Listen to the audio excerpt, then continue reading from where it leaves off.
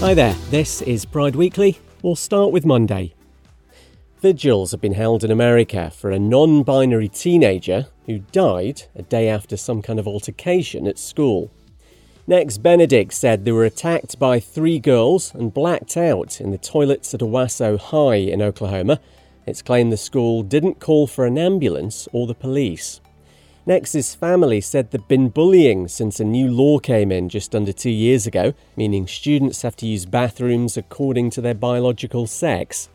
ABC 7 heard from these people at a vigil in Southern California. My little sister, they're also gender nonconforming and queer. They're 16.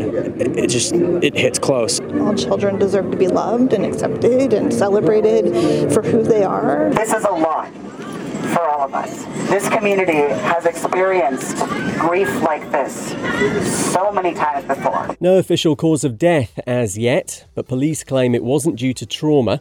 A GoFundMe to cover funeral costs has now raised about $150,000.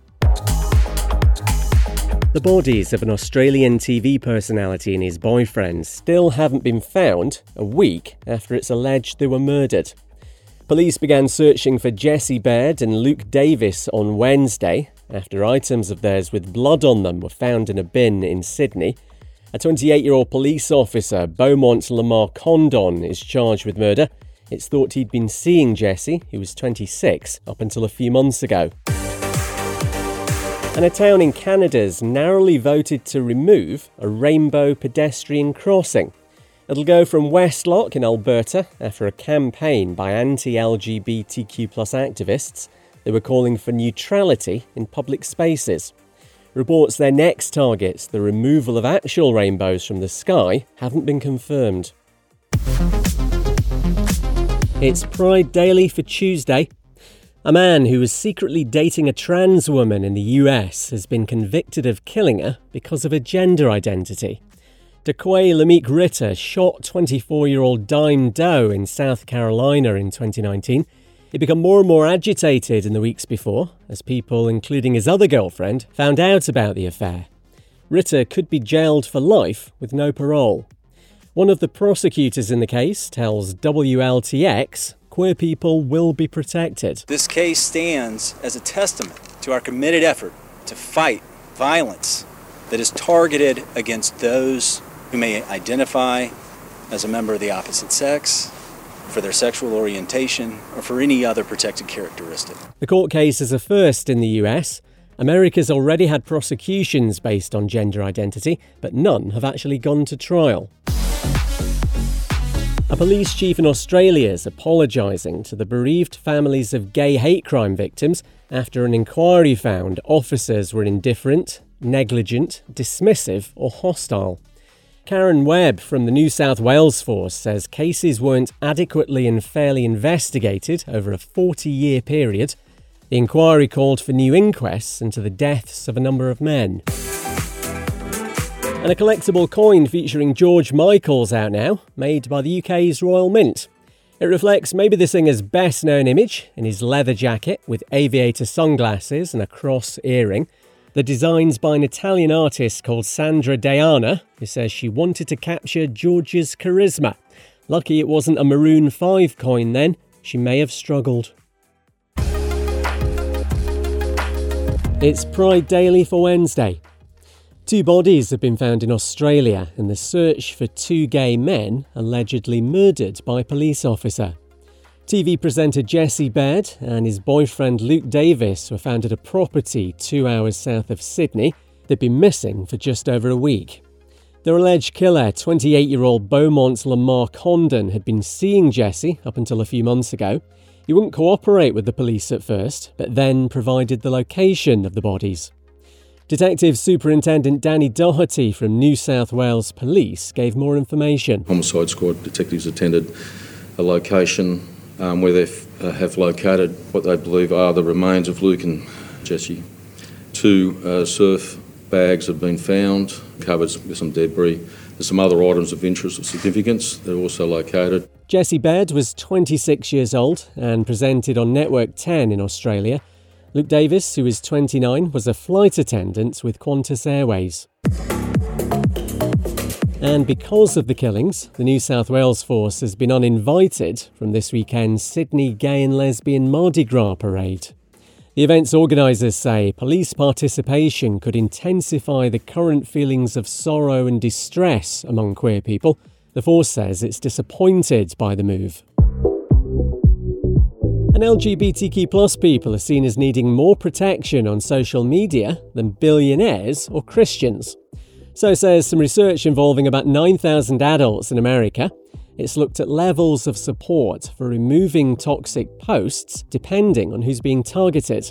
When it's queer people, nearly 3/5 were in favour of taking messages down, compared with 36% for Christians and just 1/5 for billionaires. It's Pride Daily for Thursday. After the alleged murders of a TV presenter and his boyfriend in Australia, the country's Prime Minister says it's awful. The loss of these two young men, I feel for the grieving of the family, the friends. They obviously were full of life because so many people interacted with them, and it's a really tough day for as well the queer community. Anthony Albanese speaking to Australia's ABC News. The bodies of 26-year-old Jesse Baird and Luke Davis, who was 29, were found inside surfboard bags south of Sydney on Tuesday. A police officer who'd once dated Jesse is charged with murder. 28-year-old Beaumont Lamar Condon's accused of shooting the pair with his work-issued gun. Friends and colleagues say Jesse was talented and effervescent. Luke's been remembered as a beautiful soul.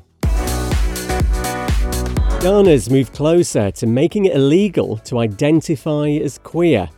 The West African countries passed new anti-LGBTQ+ legislation, meaning you could be jailed for 3 years, plus for setting up or financing an LGBTQ+ organisation, there'd be a maximum 5-year sentence. This will only come into effect if it's signed into law by the president. Nana Akufo-Addo says if most Ghanaians want it, he will. And the former home of Freddie Mercury is up for sale in West London. He spent 11 years at Garden Lodge in Kensington, where there's a dressing room with floor-to-ceiling mirrors and a Japan-inspired garden. It's on for offers over £30 million or $38 million US. Could be perfect if, say, you've been sharing a place with other people, but you want to break free. It's Pride Daily for Friday. Let's kick off with something positive ahead of the weekend, or rather someone, the top-notch queer ally that is US actor Nick Offerman. As you may well know, he was part of a gay storyline in a special episode of The Last of Us, the post-apocalypse HBO drama. It portrayed the love story of Bill, his character, and Frank over the course of 20 years, and it was very, very good. Offerman's roles just won him a Best Supporting Performance prize at the Independent Spirit Awards in California, and he's used his acceptance speech to call out the bigoted backlash to the episode. When homophobic hate comes my way and says, "Why did you have to make it a gay story?" We say, because you ask questions like that, it's not a gay story, it's a love story, you asshole.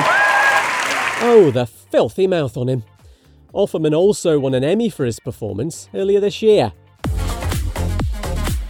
Maybe we can be glass half full kind of people on this next one.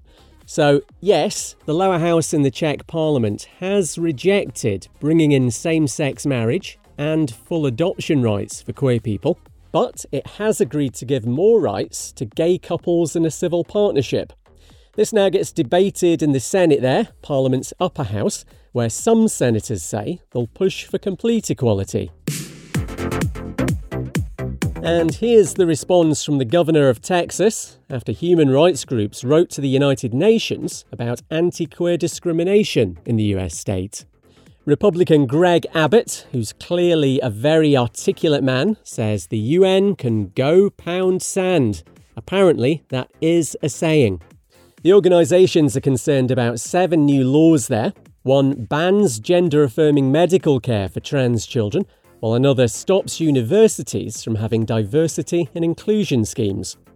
Have a nice weekend. I'm Kev McGrath, off to pound my sand. See you Monday.